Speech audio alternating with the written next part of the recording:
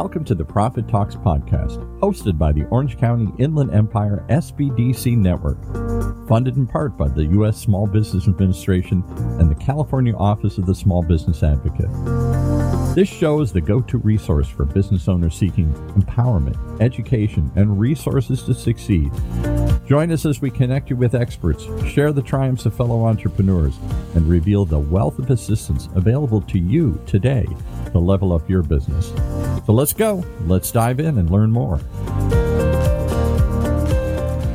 Well, every week on this show, I say we have the most interesting guests. And today, I'm going to prove that point here. We have somebody who has a long background in restaurants and some other really cool things. So we're going to talk about all that and more as we talk with Jay. Is it Allis? Did I say that correctly? Yes, sir. Allis. Allis. I want to say Ellis. Does other people make the same mistake? I don't know why I want it to be Ellis, not Alice here. Yeah, there's a lot of funny stories about that. I had a drill instructor because I was in the military once upon a time. Thought I was an Ellis and turned out to be an Alice, and somebody else got in trouble. So. Okay, well, that sounds like a story in and of itself here. Welcome to the show, Jay. You're a California kid that left to see the world. You went back to the country music capital of the world, to Nashville, and lived there for what, 20 years or a long time? Yeah, 20, 25 years, something like that. Yeah, now I can't claim to be actually California. I grew up out here from the age 3 to 19. Okay, but we'll claim it. I was actually born in Cambridge, Massachusetts, and then my parents moved out here. So, wow, that's a big move. Yeah, okay. I started on one side, ended up on the other side, and then found myself in the middle, and now I'm back on the West Coast. So you did, like every kid, you said you started off at Domino's Pizza or something. I told the funny story offline. I'm my Michigan cat on here. I'm so proud of the University of Michigan right now. We might win the national championship. And I was there when Domino's was created. It was the second store. They did one at Eastern Michigan, and then down the road a bit at the University of Michigan where I went. This is like the 70s, a million years ago, and it caught the world by storm. And who knew it was going to become this giant thing all around the world? Because the thing was, everybody went to a pizzeria in those days. There was Little Caesars Pizza in Detroit. You went, you sat down, you got a big pizza, and you ate it. Maybe you took it home. Domino's had this little shop, and they cranked the pizzas out and brought them to you in 30 minutes with a little oven in the back of their delivery cars here. I was just revolutionary. That one simple trick put them on the map there. And I thought to myself, all the things I could have done at University of Michigan, great ambitions I had, I should have just stayed and worked at Domino's Pizza and written it up, Who knows what would have happened. Sometimes you never know. Sometimes it's staring you right in the face, and you just don't know. So what brought you to Nashville? Were you intrigued with country music? Are you going to be a country music star or break into the... No such aspirations from me. Every once in a while I think I can sing, and then I realize I can't. Or at least somebody tells me that I can't. Yeah. I was in the military fresh out of high school. I actually did my basic training after my junior year and my advanced training after my senior year. Okay. And during that time, while I was in my AIT training in Aberdeen Proving Grounds, just outside of Maryland, somewhere. Maryland, right. Actually. I was up there, and my parents moved. My stepfather's job moved to Tennessee. Oh, okay. So he was in ceramics manufacturing and sales, and the whole operation moved from Southern California back there. So I found myself faced with a choice of either coming back to California, and when nobody you grow here, up someplace, that's where you love, right? Right. So I tried that. I stayed out here with my sister and her now husband at their apartment for about 6 months, and just could not make ends meet. Didn't have a car. Didn't really. I mean, I had a job, but it's pretty hard with no car in California here. You can't walk to. Yeah, it was really rough. So I figured I would go back to Tennessee and sponge off the parents. Right. They lived right next to Middle Tennessee State University in Murfreesboro. Mm-hmm. So I went back there. They had an extra car. I went to school, Just the random things that direct our lives here, particularly at that age here. We just, I'll go to this and everything else. But you ended up staying there. And then, obviously, you got into the restaurant business. You'd work the front of the house, little places, bigger places, waiting tables, everything under the sun. And then you got into the back of the house. What was that like, cooking? Because I don't think of Nashville as a culinary capital, but you say it's a lot of cool stuff there. Oh, it's ridiculous. A lot of people don't understand how much culinary stuff is going on out there. One of the key phrases you hear out here or nationwide really is the whole term farm to table, Yes, right? right. You hear that, and Which there means are few and far between pieces. just to define it for people, it means, super fresh. It came off the farm and now you're eating it here. It didn't go through 47 vendors by the time that tomato made it to your, or that chicken or whatever made it to your plate. Exactly. We're getting stuff that was grown at the farm down the road Right. to your table, right? So you're getting a lot more seasonally fresh items. A lot of the stuff that we get in the grocery store, not that there's anything wrong with it, but Took a while to get to your plate. Yeah. yeah. So maybe it's frozen, or maybe it's are actually picked green in South America, and then they're gassed to turn them red. Exactly. And then they get here, and they're tasty tomatoes. But if you have a farm fresh heirloom tomato, it's night and day difference. Night and day. Right? I've had that difference, and you don't think it is different. And again, the tomatoes we get are a tomato that they figured out, and it's everybody eats the same tomato. There used to be heirloom tomatoes. Every little region had its own slight variations. The seeds weren't all the same. Some of them had a sweeter taste, a bigger taste, a different, really a wide variety that we've unfortunately narrowed down in commercial America. They pick, this is the tomato. This is what a tomato should taste like. Maybe there's two of them or something here. So you don't get the wide variety that you get. Yeah. It's really interesting once you start diving into it. But in Nashville, farm to table is a real thing, right? Because the farms are all around you there. Yeah, right. Yeah. You've got to a certain degree, it's almost comparatively speaking, the Napa area, kind of that type of area, right? Where you've got a lot of people doing artisan stuff, artisan cheese. Yeah. Benton's bacon. If you've never had Benton's bacon, never heard of it. Cats, that stuff is ridiculous. Best bacon on the planet, in my humble opinion. There was a 300-acre farm, still is a 300-acre farm, 10, 15 minutes out of downtown Nashville and outside of downtown Nashville. And they started doing this thing where you could go and get a quarter-acre plot and tell them what you wanted them to grow, and they would grow it, and they would harvest it and tell you, and come and pick it up, or we'll take it to you. How cool is that? So, yeah. There's more than I don't want to be the Nashville show. I am a big Nashville fan. I take it. There's a lot of exciting stuff going on there. All right. So, and one of the exciting things is somehow you did stumble into, hard not to, in Nashville, into the music business again. Running lights and stage and sound and all sorts of stuff for locations, even some tours. It sounds like. Anybody want to mention? Yeah.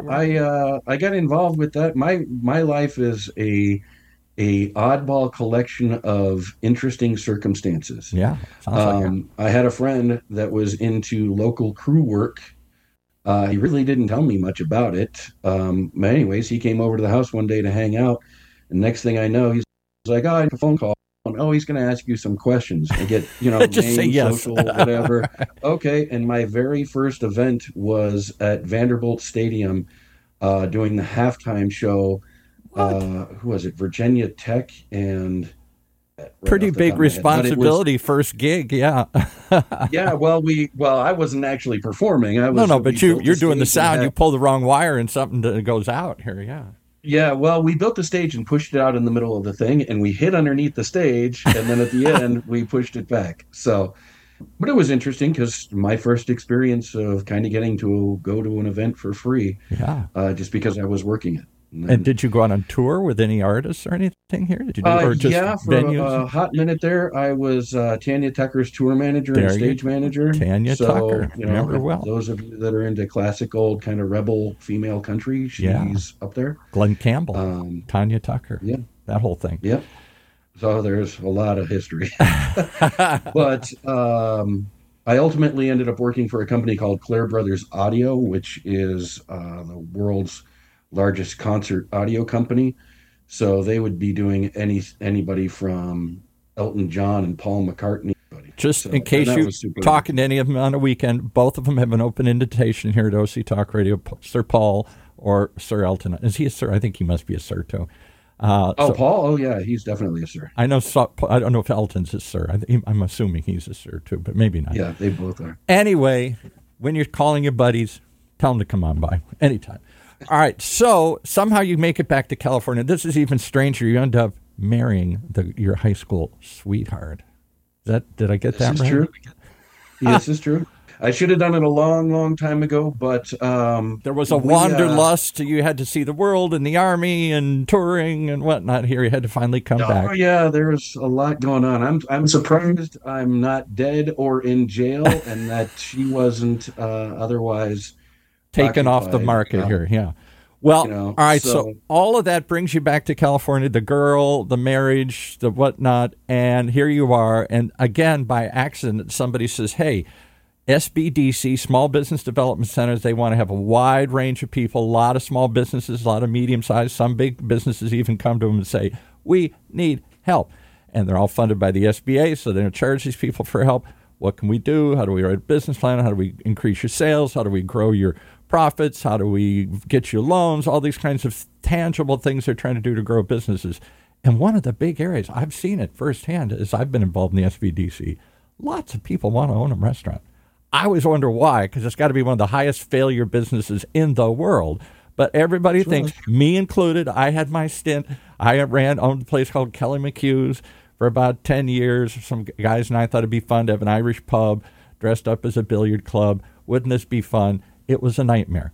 It was like throwing a party at your house every night. People come over and throw and puke and steal and break things, and the police come, and it's crazy and insane. And in the meantime, you got to keep the rats out and the cockroaches and the food good. And wow, there was a ton of stuff that went into running a restaurant business, much more than just fun notion. So because the SBDC still gets so many startups or small restaurants, they needed a guy with restaurant experience, and somebody said, talk to Jay. Yep, and the next thing I know, somehow parlayed all this interesting knowledge and experience into being able to help other people. Because you're absolutely right. Restaurants we're all crazy. Everybody's we're crazy. We're all a bunch of loony birds. Yeah. But there's, in my background, pretty much tapped into, inadvertently, of course, two of the biggest common denominators of humanity, which is food and music. Yeah. Everybody loves food and music. Isn't that right? the truth? Right.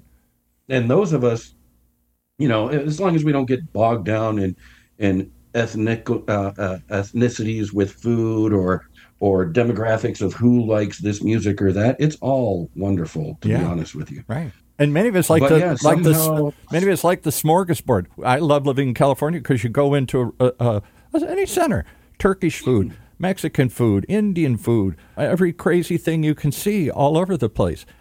That is like a smorgasbord. I grew up in the Midwest. As I said, in Michigan, we had meat and potatoes.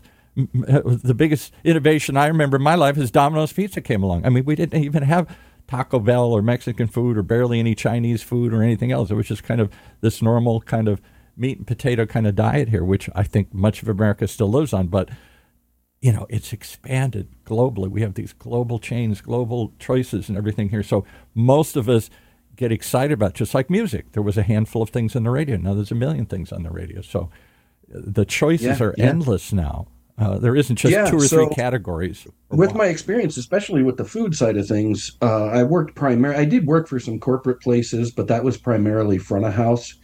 And corporate, not that there's anything wrong with chain restaurants or anything like that. They're great.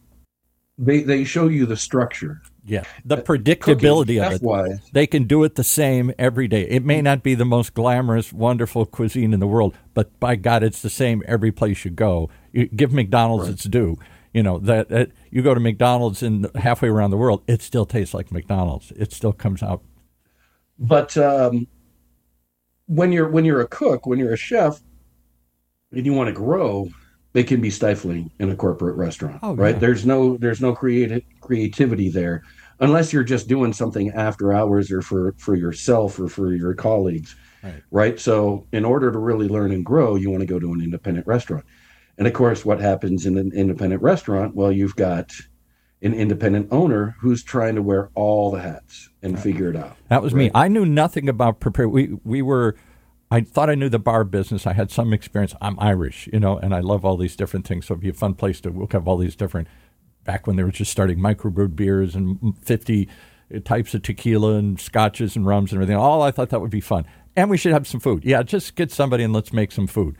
The food was the hardest part of the business. The liquor's where we lost money because we gave it away, they stole it, all sorts of crazy. The liquor caused the problems.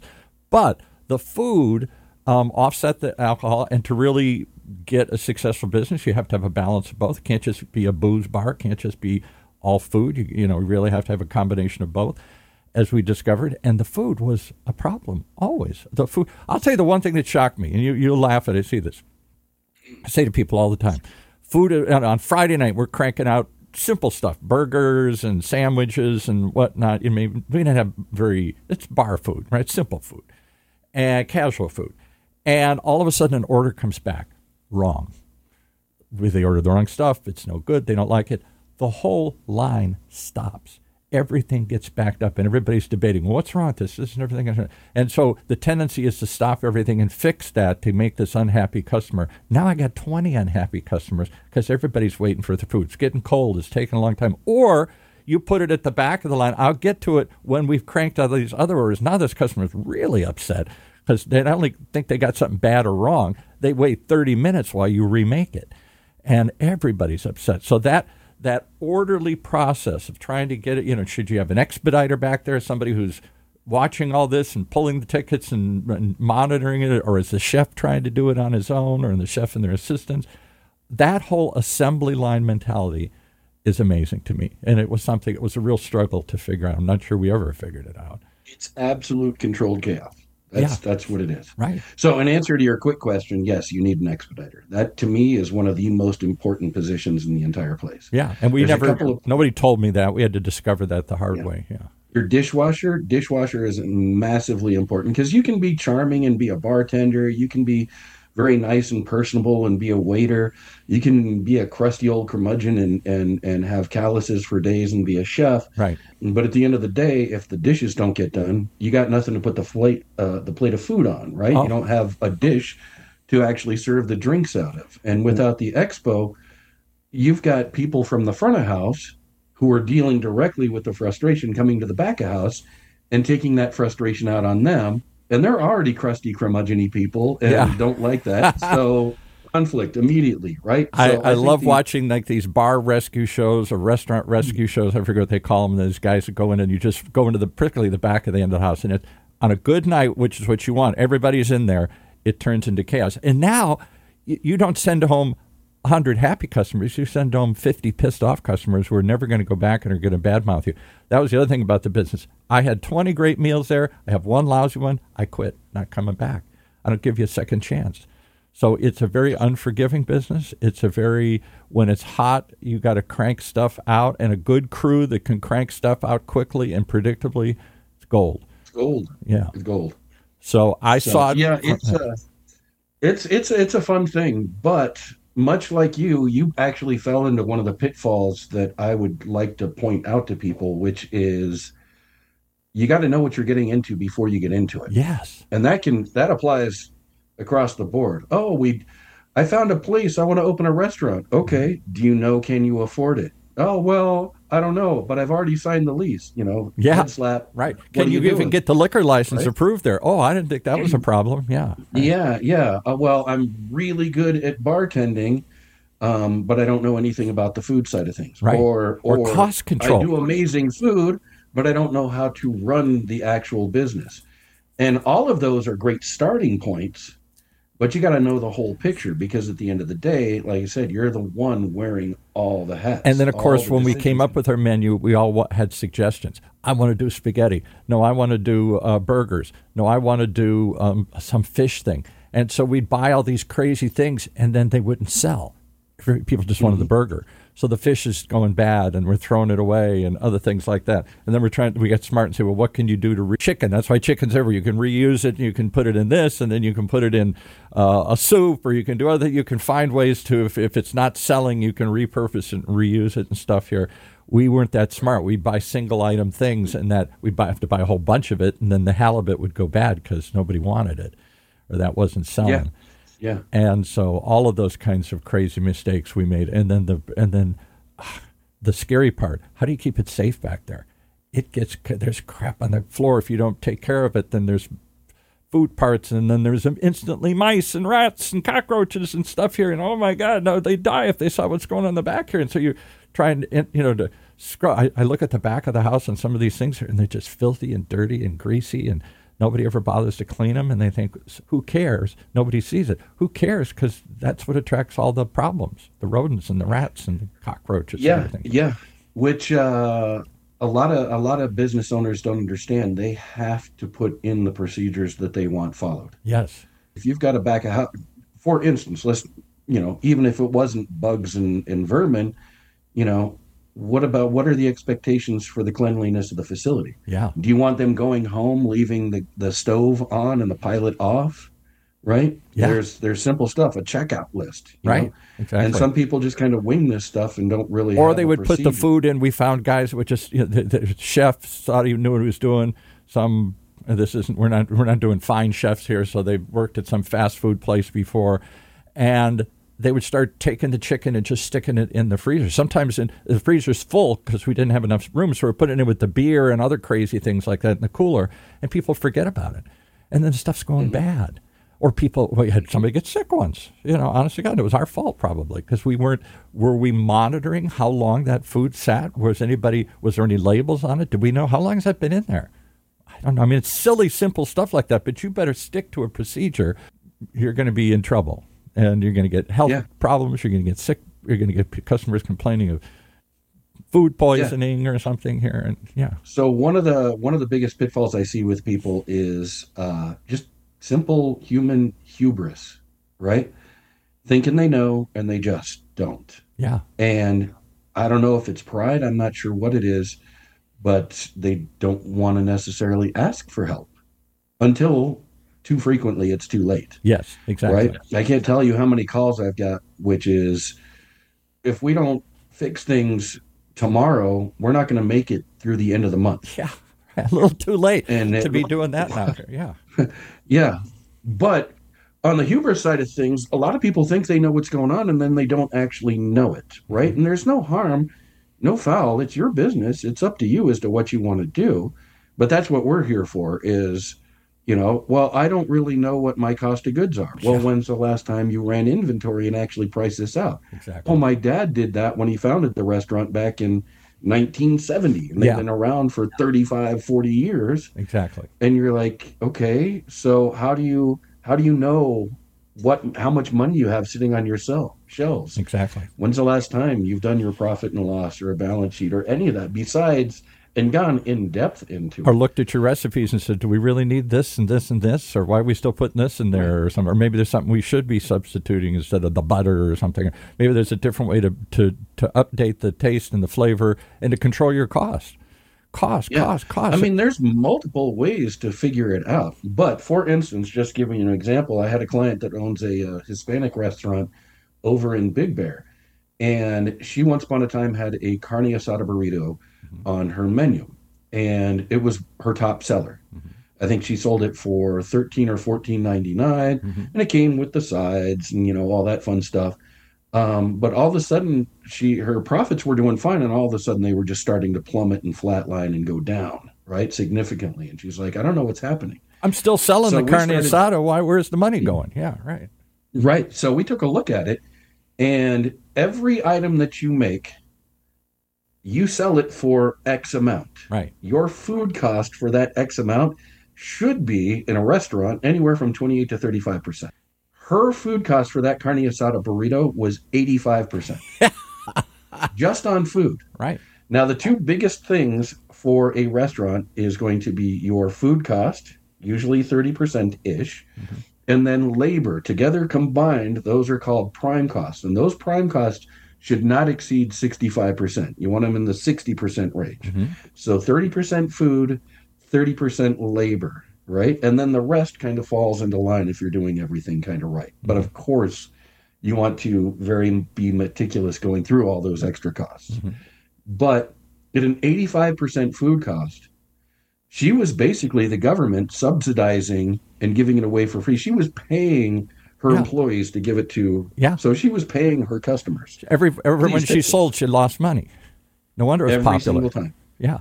So we went through and we took a look at it, and in order to run a proper 30% food cost, she would have had to sell it for like 28 or $29. She's putting everything under the sun into it. Yeah, right. And she's like, I can't do that. Nobody's going to buy it. Right. Right. And I think corporations get kind of a bad rap because a lot of people think, oh, it's the bottom line. It's the bottom line. It's just the evil corporations. It's all about they don't care about the food and they don't care. True, but not exactly true. Right. What running your numbers does, it gives you the information. What you choose to do with it is entirely up to you. We got like 3 or 4 minutes left. I just want to make one other point that I learned the hard way. We did it because we thought it would be fun and maybe it would be profitable. But fun was the key ingredient. Won't this be fun? We can hang out here. We can bring our friends here. Won't this be fun? And we know how we like to go out to eat. We like to drink. What do we need to know about running a restaurant? It will be fun. We hire people that know what they're doing, and they're going to put all this stuff together. And what you don't know is what kills you in these places. What you don't have any experience with is what sinks your business. And the numbers, it really comes down to a business. None of us were numbers people. We didn't go into it with an accounting background. We didn't go into it having already figured out costs of goods and what the ratios were supposed to be and what our pour cost should be and what our food cost should be and and all these ratios, because none of us had that experience. We're just bringing some other people that did. And of course we heard different things, and of course then the chef, you can't fire the chef because he's the only one that knows what to do. If he leaves, the whole place closes, so he gets away with anything here, lots of those kinds of things.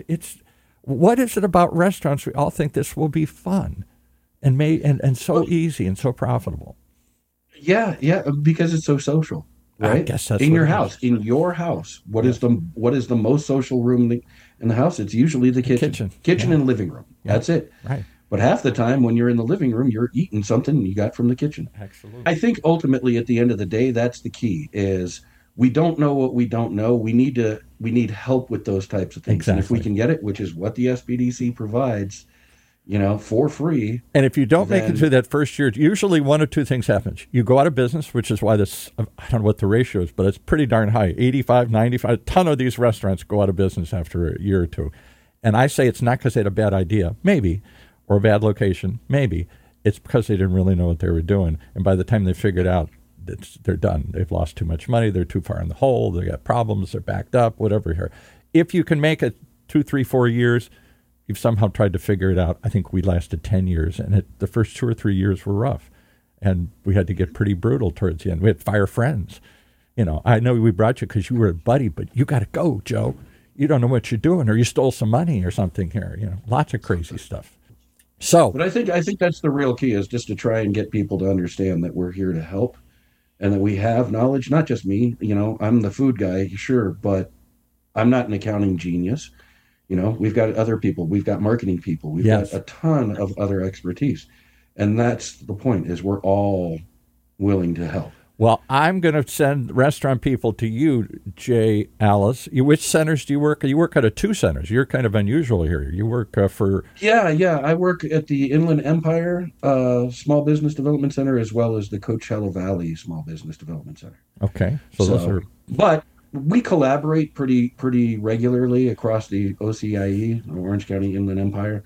I've helped other food consultants, Greg Bell, for instance. He and I collaborate from time to time and have done training programs along with Alan and Q.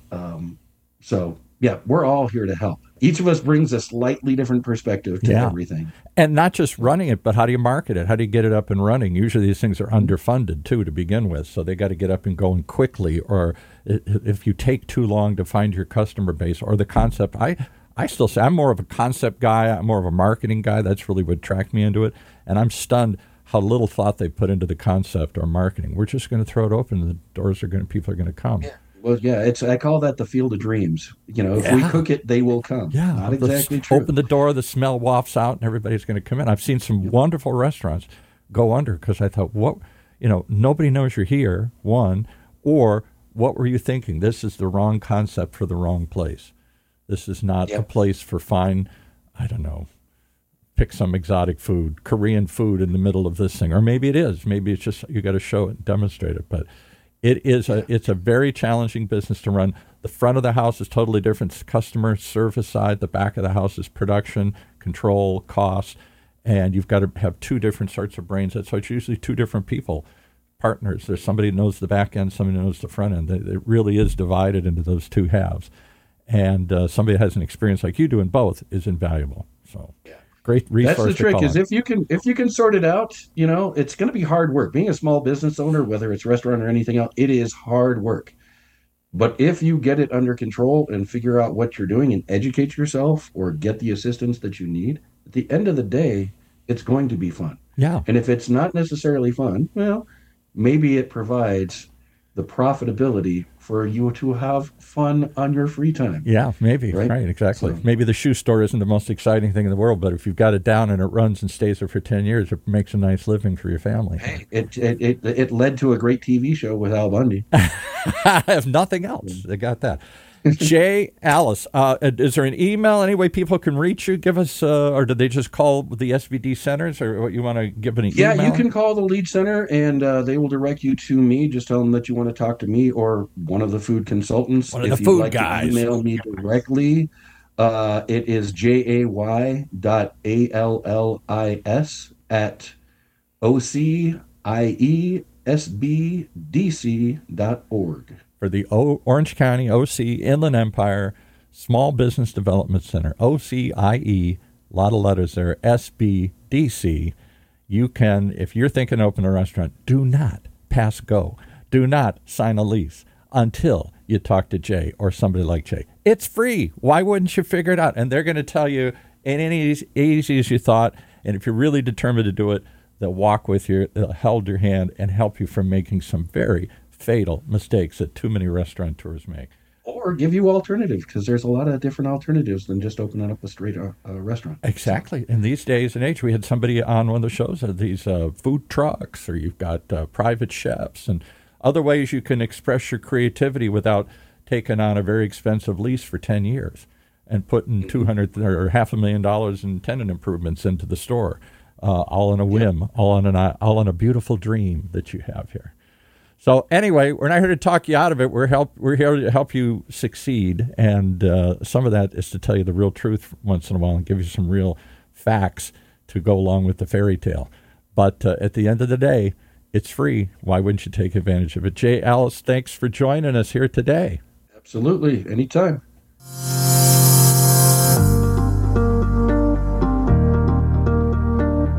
As we conclude another episode of the Profit Talks podcast, we hope we've empowered your entrepreneurial spirit. Reach out to us to connect with our experts, and let's take your business to the next level. Keep those dreams alive, keep pushing forward, and stay tuned for more.